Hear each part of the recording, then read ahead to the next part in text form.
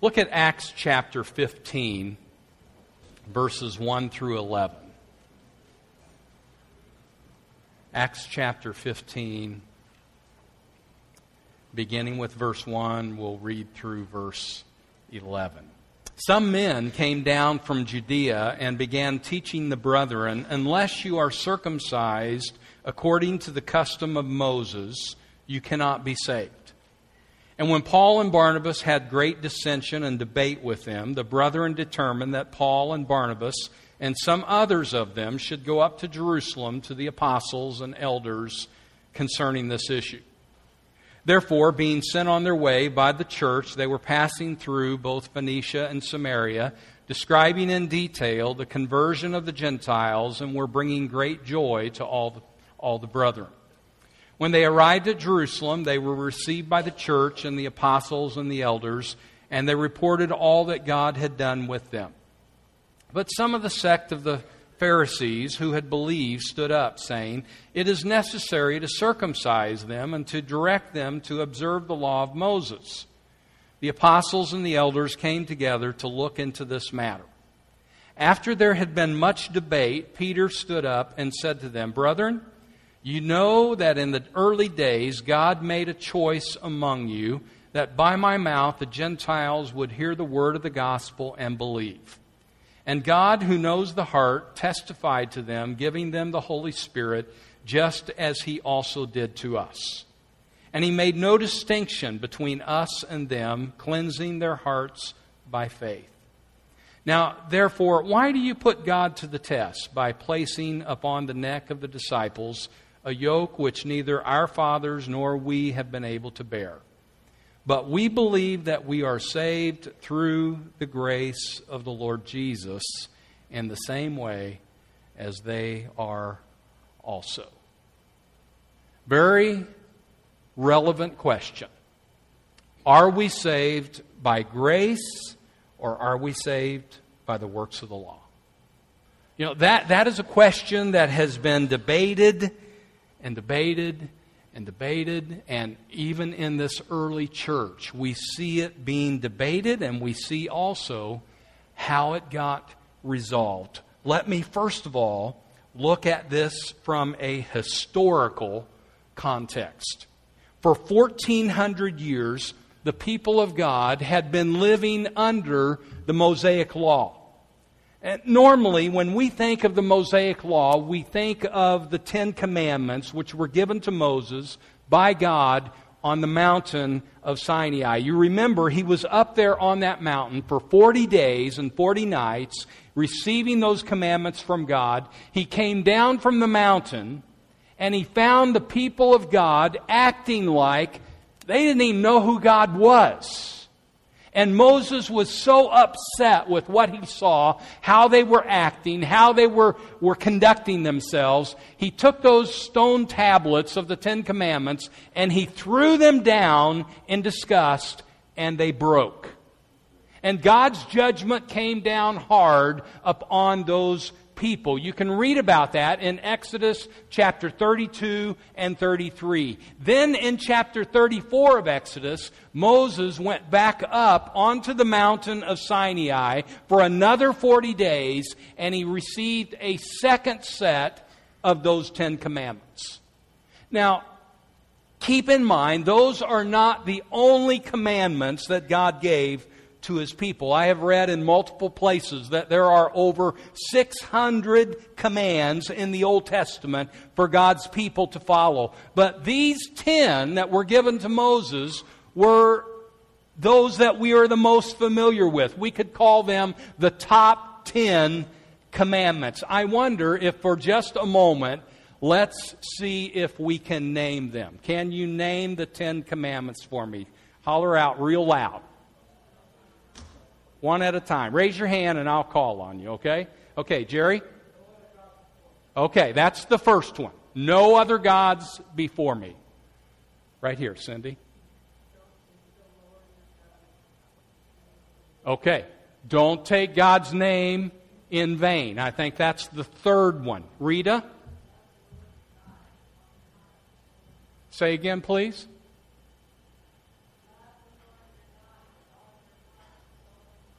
Okay? That's a summary. That's a summary of them. But that's not actually one of the 10, okay? Okay, yeah. I think that's the maybe the fifth one. Okay, honor your father and mother. Leroy? Thou shalt not steal. Yes. Thou shalt not steal. Thou shalt not kill. Thou shalt not bear false witness. Okay? Yes? Shall not commit adultery. The second of the 10 that I don't think we've named it yet, no other gods before me. Okay? We may be missing one more if I'm thinking right. Something about the Sabbath. Remember the Sabbath and keep it holy. Okay? There's actually one more, the 10th one. Thou shalt not covet. I think we got all 10 of them. Very good. Praise the Lord for that. Now, let me show those to you. There's 3 of them. Kind of look at them. Get them in your mind of what the 10 Commandments were. Just go ahead and put all of them on there, Sandy. We've got more, the next 3. Okay, and then the next set. There we go. Those are the 10 Commandments that God has given to us. Let me ask you, is there anyone other than Jesus that has been able to keep the law? No. Only Jesus has been able to perfectly live according to the law. Just those 10 commandments alone. We can't live according to them, much less the other 600 and some that are scattered throughout the Old Testament. The fact is, we are all sinners. We are law breakers. Not a one of us could raise our hand and said, I have never lied.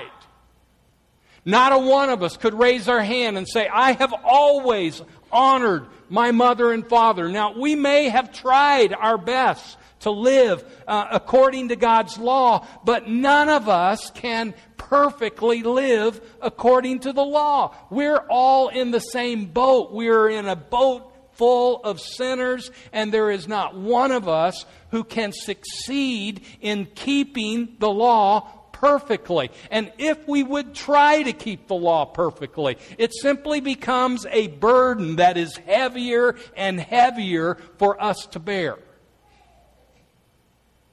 And yet, with all of that said, the people of Israel could hardly give it up. They couldn't let go of that which they had always known. It's how they had always lived, to try and keep the law. On top of keeping the law, every Jewish male had to be circumcised. It was evidence of whose you were and who you were. Think about that. For every male of the Jewish race, it was evidence, circumcision was evidence of whose you were and who you were. The covenant of circumcision went as far back as Abraham, 2,000 years before Jesus. Circumcision was 600 years older than what the Mosaic Law was. Think about that. That's how old we're talking about. You talk about some deep-seated traditions. These people were entrenched in trying to live according to the Old Testament laws. Great-great-great-great-great-grandma and grandpa lived according to the law, and every generation succeeding them has lived according to the law, and so that's how I'm going to live. That was their mindset.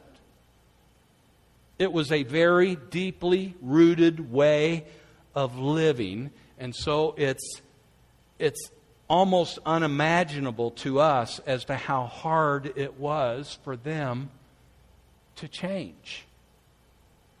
As they came into the church, they brought their old ways with them. And as Gentiles then began to come into the church, for a lot of the Jewish Christians, it was tempting and it was almost natural for them to insist that the Gentile Christians live according to the Jewish tradition. Their men needed to be circumcised. Their law needed to be upheld. And you can see where all of this was going. It wasn't setting too well with the Gentile Christians. Because when they came into the church, they weren't told anything about this. They weren't told they were to keep the law. They weren't told that they were to be circumcised. And then for someone to be insisting that way upon them, they were resisting. And Paul and Barnabas, they were right here seeing this whole conflict brewing between one group and the other. One group is pushing this way, and the other group is pushing the other way. And Paul and Barnabas were trying to right the ship. It was a conflict that needed resolved. You know, the devil loves to instigate conflict in the Lord's church. He will work overtime trying to set one person against another person, one group against another group, and he has a lot of success in doing what he does. He is a master at dividing people. He is a master at lying to people. He is a master at getting people worked up over little things and then causing them to forget about the big thing, which is the glory of His name and the fact that there are people out there in the world who are lost that need saved. We get so worked up over the little that we forget the big. Remember, my brethren, people are watching us and they are listening to us. And when they hear us picking at one another and they see us fighting at one another and being bitter towards each other, they don't want any part of that. That's not inviting them into the church. That's not giving them any reason to want to be a part of the church. They get all that kind of stuff out there in the world. Why would they want to come into the church and experience that kind of life too? The end result is they walk away. Satan wants us to forget who our real enemy is. And we must not forget. Our enemy is not each other. Amen? Our enemy is not each other. Our enemy is Satan.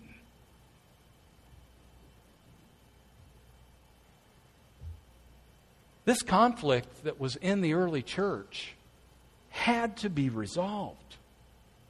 And so what did Paul and Barnabas do? They took the question that was being debated to the apostles and the elders at Jerusalem. In other words, they went to the top to try and get the question answered. Remember, they did not have the New Testament in written form at this time, that they could look at Romans or Corinthians or one of the references in the New Testament that talk about this issue and define it for us, that answers the question. They didn't have the New Testament in written form. Now, there were some scriptures in the Old Testament that actually, as you read through Acts chapter 15, you see James standing up and he's giving reference to the time that the Gentiles would come into the church. There were plenty of scriptures from the prophets that talked about that there would come a time when the Gentiles would come into the fold of God. But even as I read that scripture that James gives reference to out of Amos chapter 9, it really doesn't answer this question of, are we saved by grace or are we saved by works? And that's the question that was being debated. And so Paul and Barnabas, they felt like they knew the truth themselves, that we were saved by grace, not by works. But they went to the Jerusalem church to the elders there and to the apostles there, and they presented the question, this is the situation that we're in, this is the conflict that we are having at the church in Antioch. Can you help us out with the answer? I mean, they had to get this right. The life of the church was at stake here. And long story short, they did get it right. Their conclusion in verse 11, we read it earlier, Peter's speaking, and he's giving reference to the time that he was the one who brought the gospel to the Gentiles first. Do you remember whose house that was in? Cornelius, chapter 10. We've been there several weeks back, or even a few months ago. This is the time that he's giving reference to, that he presented the message to the Gentiles, the household of Cornelius, and it was obvious the Holy Spirit had been given to them just as He had been given to us in those early days at Pentecost.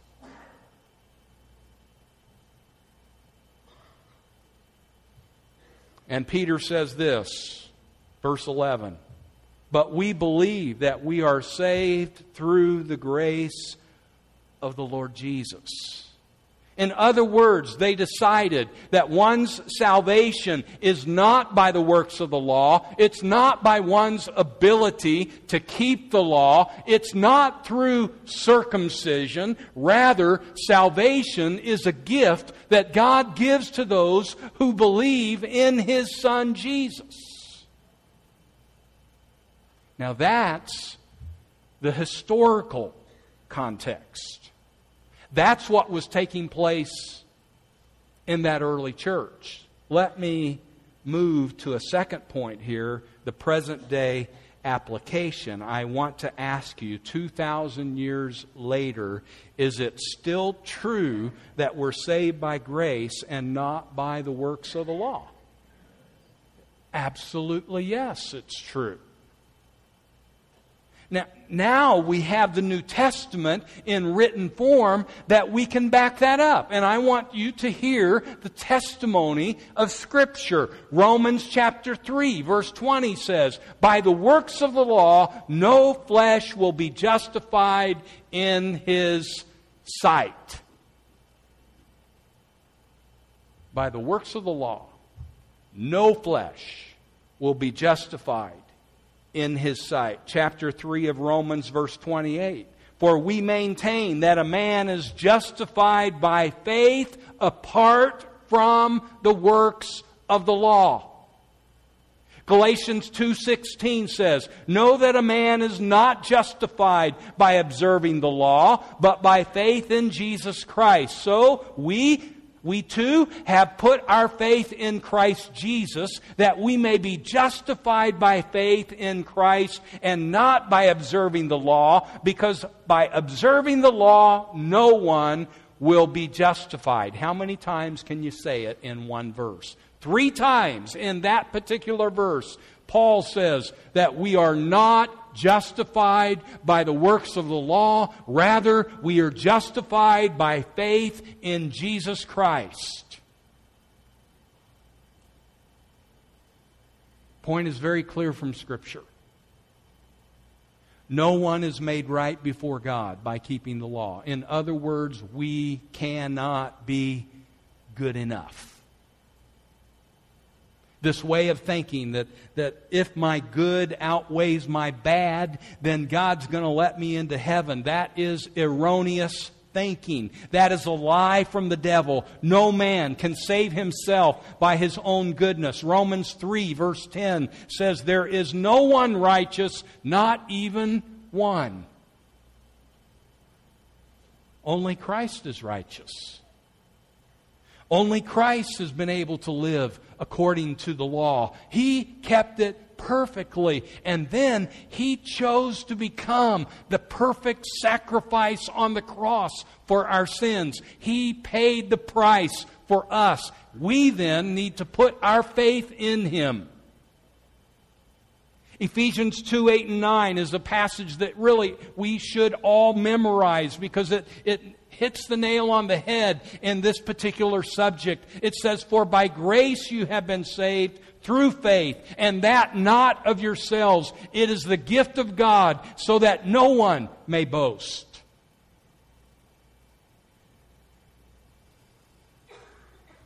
Plant this truth deep, deep, deep into your mind and into your heart. We are saved by God's grace. You cannot do enough good works to enter into heaven, to earn your way into heaven. You cannot love enough. You cannot obey enough. You cannot pray enough. You cannot be in church enough. You cannot give enough that God would open the door for you into heaven. The only way that that doorway into heaven will open for you or for me is that we have put our faith in the only begotten Son of God, and we have trusted in Him as our Savior. I mean, I can't baptize enough people. I can't preach enough sermons. I can't make enough hospital calls or nursing home visits. I can't do enough good for other people that I could merit my own salvation, and neither can you. The old saying is so true. It's not what we do, but it's what He has done. His grace is enough for all of us. And so where do good works come in? If we're saved by grace and not by works, where then do good works come in? Because they are important. Good works are the byproduct of our faith. Let me read to you from Titus chapter 2, verses 11 through 12. Actually, 11 through 14. Titus chapter 2, beginning with verse 11, it says, "For the grace of God has appeared, bringing salvation to all men, instructing us to deny ungodliness and worldly desires, and to live sensibly, righteously, and godly in the present age, looking for the blessed hope and the appearing of the glory of our great God and Savior Christ Jesus, who gave Himself for us to redeem us from every lawless deed and to purify for Himself a people for His own possession, zealous for good deeds." So, let's get this straight. We are saved by God's grace through faith. And that faith then that we have in Jesus and His amazing grace as it is poured over us, that then spurs us on to want to do great things for Him.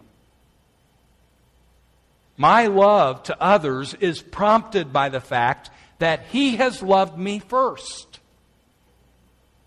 My giving is not because I have to give and I'm trying to earn my way there, thinking that if I give enough, then I'll earn His favor. No, I give to Him of my money because He has given to me of His life. And He is the giver of every good and perfect gift. Every blessing that I have comes from Him. And so doesn't it make sense that His grace to me, His giving to me, would cause me to want to give back to Him? You see, that's how it works. My service to Him is not out of obligation and the fact that I'm trying to get enough good deeds to my name that He becomes happy with me. Rather, I'm serving Him because I'm passionate about Him. He has given me His blood and His life. He has given to me forgiveness of sins. He has given to me the promise of heaven. I want to serve Him.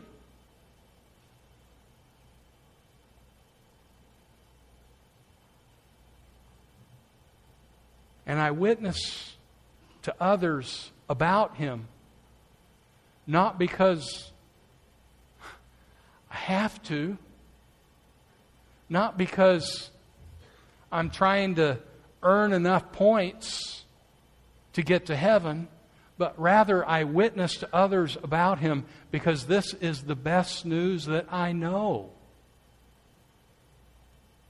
And I want to share it with them. He has saved us. He has helped us from the kingdom of darkness to the kingdom of light. He has washed our slate clean. He's given us a chance to be reborn. I want to tell others about that chance that they have too. To put it simply, His grace to me helps me to be gracious to others. And I'm thinking next Sunday, I really, really hope you will be here next Sunday as Richard Koss is going to be with us. And his testimony to us, I think, will be exactly what I'm saying today to you. I've not met Richard personally. I've talked to him on the phone. I've read his bio. I've looked at his book, and in fact, we have his book in the lobby today. If you want to pick one of those copies up, it's a great story. He's had quite a colorful past, to say the least. He's lived a lot of years behind bars for crimes that he was guilty of. He was in need of God's grace. And in March of 1969, in fact, interestingly, he gave his life to Jesus on the same day that I gave my life to Jesus. March 16th, 1969. When I read that in his bio, I thought, boy, we've got something in common. More ways than one. We transferred our life by God's grace from the kingdom of darkness to the kingdom of light on the exact same day. And you know what? You'll hear his testimony, and you'll be reminded that God's grace changed everything for him. It changed his past, it changed his present, it changed his future. Because ever since he's been on that road of preaching Jesus to other people, his life was changed by the grace of God. He stopped being a fighter and he became a peacemaker. He changed from that kingdom of the evil one to the kingdom of the awesome one. And God's grace can help you change too. And it can set you on fire for serving Him. If we'll just get a picture of God's grace in our mind and hold on to that, and if we will let God's grace get a hold of us, and really that's the question I want to leave with you today. Will you let God's grace get a hold of you? Can you imagine what could happen if all of us really did let the grace of God get a hold of us? The same thing could happen here in this community, in this whole area that happened in the book of Acts, as it says that the whole world was upset with the gospel. There were cities that were turned upside down because people let the grace of God get a hold of them. And it caused them to be different people.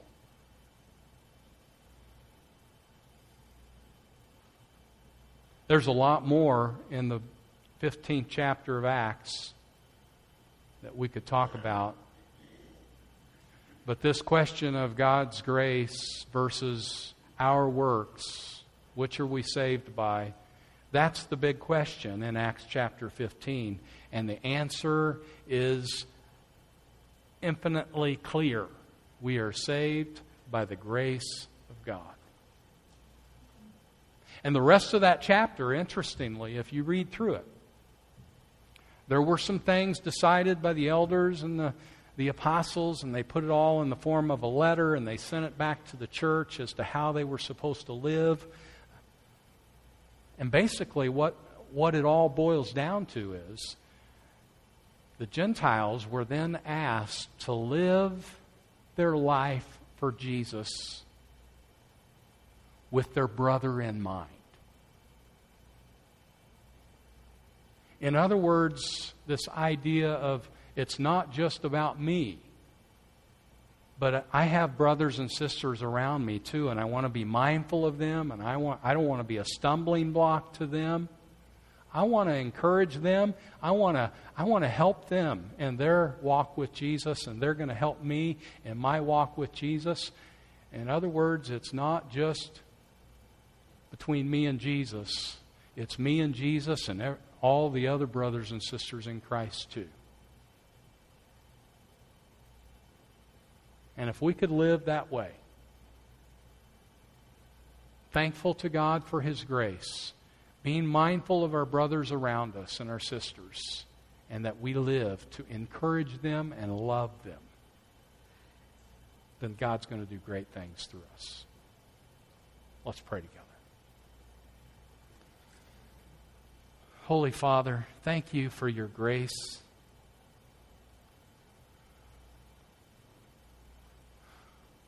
Thank you for those early church leaders, Paul and Barnabas and Peter and James, and the elders of that church, Lord, in Jerusalem, who took this question on and they answered it according to your truth.